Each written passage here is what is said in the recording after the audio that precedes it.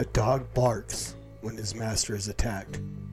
I would be a coward if I saw that God's truth is attacked and yet would remain silent. John Calvin.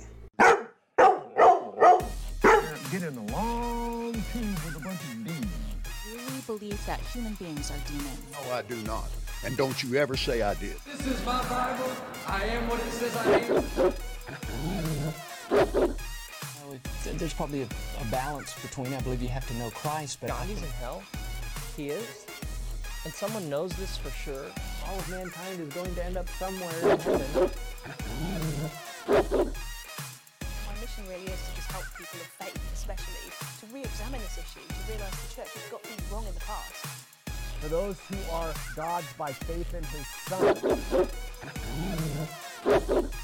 Corinthians, right? 2 Corinthians 3:17. That's the victory in the name which is above every name. There's no exception for rape or incest.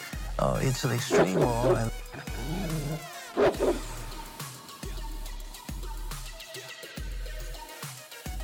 Right now. Bones, ligaments, tendons, in Jesus' name. Get out here right now. So put your trust in the sovereign risen king, who doesn't owe you one cotton picking thing. And yet he still promises to furnish his disciples, but we take what he's created and we turn him into idols. I'll never back down, so how can I keep it in? But you'll never see me preaching the sin of TBM. Yeah, spirit and truth is worship viewed in this chemistry, but some are spewing distorted views of the Trinity. They're with the enemy, their lies have been bought. Whether you like it or not, you will either get shot. No reverence from these reverends, only pathetic benevolence who claims to heal without a shred of medical evidence. They in the public side, lukewarmer than kitchens. On live television saying Mormons are Christians. I'm not throwing stones, I'm simply shouting the truth. So if you never knew, now you're without an excuse. If you still wanna play with them cards, then let's run them. Cause even Satan speaks through others like Jeff Dunham. So who are you with? Denies a gray area. Don't make another preacher lie when they bury ya. If you're going to heaven and you know you ain't got no sin in your life, it's time to die. Hey everybody, welcome to episode 10 of The Master's Dog. I am your host, the Evangelical Norm. The Master's Dog is a podcast where we address false gospels, false Christs, false teachers, false doctrines, you name it. If it's false and it's an attack on God's word, I'm going to start barking and I'm going to let you guys listen in. So today we are continuing on, which is where we started with this particular podcast, refuting the Saints Unscripted podcast, Faith and Beliefs. They started out their thing doing the Articles of Faith for the Mormon Church. I said every video they release under that Faith and Beliefs moniker, I will refute it, and I will come and talk about it, and if there's anything to even refute. And so today we are going to talk about, David has been on a string of books of whether or not Joseph Smith plagiarized from these specific books to write the Book of Mormon. So he's gone through 3. He's done the Sidney Rigdon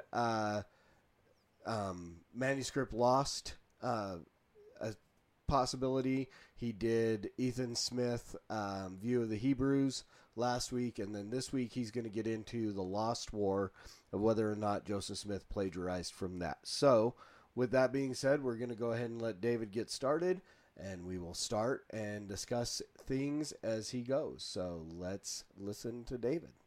All right, guys, so the Book of Mormon is often described as the keystone of the Church of Jesus Christ of Latter-day Saints. A keystone is the stone at the top of an archway that holds everything else in place. If you take out the keystone, everything else crumbles. If critics are successful in proving the Book of Mormon false, our religion comes crashing down. They've been at it for almost 200 years now. In past episodes, we've explored some of their conspiracy theories, including the Spalding-Rigdon theory and the View of the Hebrews theory. In this episode, we're going to look at yet another one alleging that Joseph Smith stole the phraseology of the Book of Mormon from The Late War by Gilbert Hunt. Let's take a look at what we're dealing with. Okay, before we get into that, and I don't know why the captioning is on. Interesting. Will help you listen to what he's saying. So I didn't look at him at all. I read every word that he said there. So that's kind of interesting. Before that, I would say that the Book of Mormon, I would never argue that the Book of Mormon is a keystone to the LDS faith. I would say the keystone is whether or not Joseph Smith was a prophet. I would say, there's really plenty of keystones that by removing those can topple the entire framework of Mormonism. The person of Jesus Christ, whether or not Jesus was God or a God or the sexual product of Elohim and Mary, so there's that. Whether or not Lucifer is his brother or his creation, the nature of God. Was God at once a man on another planet who had to live out and achieve his own salvation?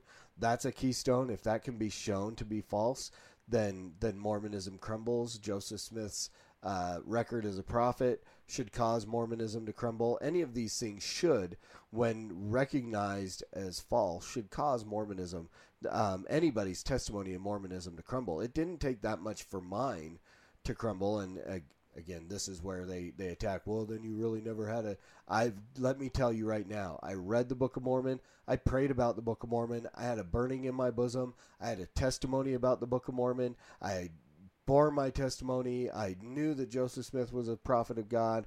I knew that this church was true. I had all of that. I proclaimed it many times, even though I was pretty much a Jack Mormon through most of my life.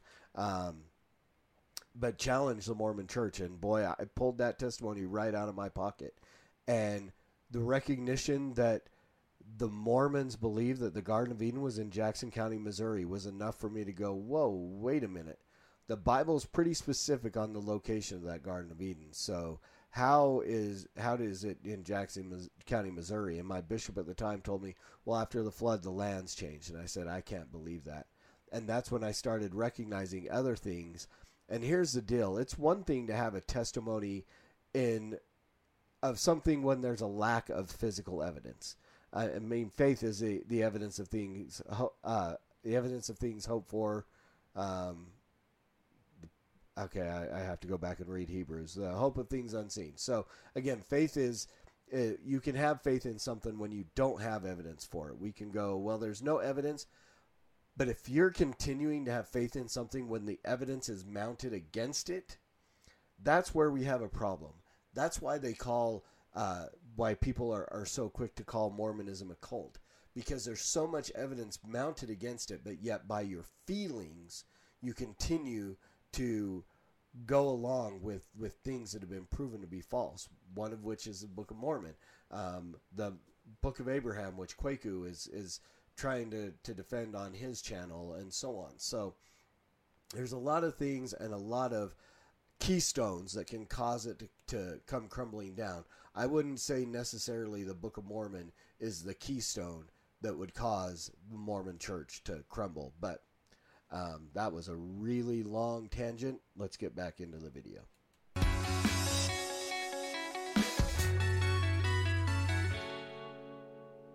The Late War is essentially a history book about the War of 1812. It's written in scriptural language and was published in 1816. Essentially, the argument against the Book of Mormon goes something like this. The Late War uses words or phrases that also appear in the Book of Mormon. Therefore, it's logical to assume that Joseph Smith must have read this book, which there is no evidence of, and used it to construct the Book of Mormon. It's a bold claim, and it's presented very convincingly. And we don't have time to explore every alleged parallel right now, but just to give you a taste of how this theory looks, let's explore one or two examples. In the Late War it says, "Sent forth a proclamation abroad, and it came to pass that a great multitude flocked to the standard of Columbia. They came in battle array against the." And in the Book of Mormon it says, "Sent a proclamation throughout the land, and it came to pass that thousands did flock unto his standard of liberty. They went down with their armies against the." They seem pretty similar, huh? They're pretty suspicious. But there sure are a lot of ellipses in there. Well, let's take a look at what text has been omitted from these examples to see just how similar they actually are.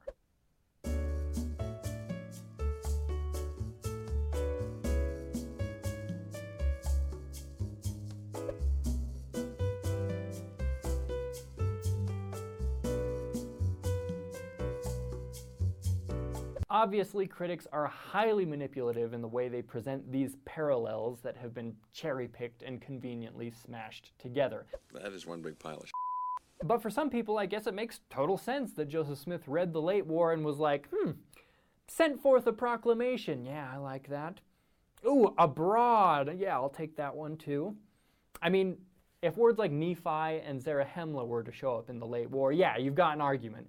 But there's nothing like that. So if this is the best you can do, I mean, come on. The most extensive research I've found that holds to the late war theory has this awesome list of rare phrases that are found in both books but are not found in the King James Version of the Bible. For example, and a part thereof. The only problem is that equivalent phrases actually definitely do appear in the Bible for this and several other phrases on the list. But again, the late war was purposefully written in a biblical style. It uses "and it came to pass" language. We should expect to see similarities in wording and phrasing between all three of these books. And even if Joseph made up the Book of Mormon, doesn't it make more sense that he would have mimicked biblical style from the Bible rather than some other book? Well, you got me. By all accounts, it doesn't make sense. The simple fact remains that the similarities between the late war and the Book of Mormon are nothing more than superficial and fall extremely short of answering all the questions that need to be answered to explain away the Book of Mormon. The similarities are so superficial, in fact, that somebody with too much time on their hands and a point to prove actually went through and found over 100 similar parallels between the Book of Mormon and Walt Whitman's Leaves of Grass, including 5, 6, and 7 word-long phrases the books have in common. Here's the catch. Walt Whitman's book was published in 1855, decades after the Book of Mormon. Point being, finding two books that share similar scattered phraseology proves nothing. And when we look at some of the key words in the Book of Mormon, we find a huge gap between it and the late war. Honestly, I wish I had more time to show you how crazy and contrived some of these parallelism claims are, but we're out of time. Check out the links in the description for more examples. There's also more info on this topic on our website. Have a great day. All right, so I just let him kind of go because for simple point, the late war is not anything that I've ever heard. I've never used. I don't know any apologist out there who uses the late war as a plagiarism possibility for the Book of Mormon. I had actually, honestly, I had never heard of the late war until this video. So, and I've been dealing with Mormonism and doing apologetics and so on, looking into plagiarism of the Book of Mormon, giving proofs of the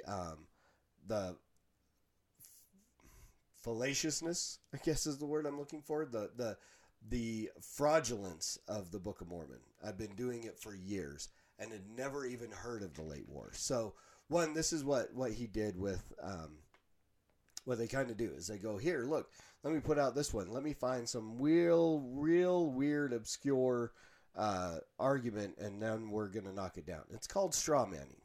We're going to find this really crazy one. It was the same thing with last week and the Ethan Smith view of the Hebrews, because he even admitted that the majority of evangelical and Christian apologists who are strictly work in relation with the Book of Mormon have said this is a bad argument. Don't use it. But yet he's going to use it and knock it down and try to show. What I would like him to address is the plagiarism from the Bible itself. The last thing he said is, wouldn't you think that Joseph Smith would use phraseology from the Bible? Well, yes, he would. And yes, he did. A lot of it. 13,000 words verbatim taken from the book of Isaiah alone, including translation errors made by King James scholars. So this literally, I mean, for me, it's pretty convincing that it proves that he did not receive a translation of the Book of Mormon from God. What he did is he made up a story using memorized portions of Scripture and so on from the King James Bible and other things. Maybe he did read View of the Hebrews. Maybe he did have access to manuscript lost or any of these things, or manuscript found, whichever was Rigdon's book.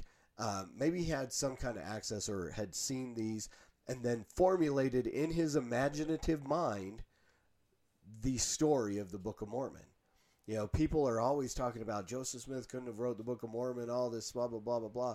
By the standards that they use for Joseph Smith not being able to create this Book of Mormon would say that like half of the amazing novelists in the world today couldn't have written their own books. You know, not all of them are highly educated people. Not all of them have, you know, these great, you know, some of them are simple people from simple backgrounds. And, you know, Joseph Smith was a simple boy, a simple farm boy.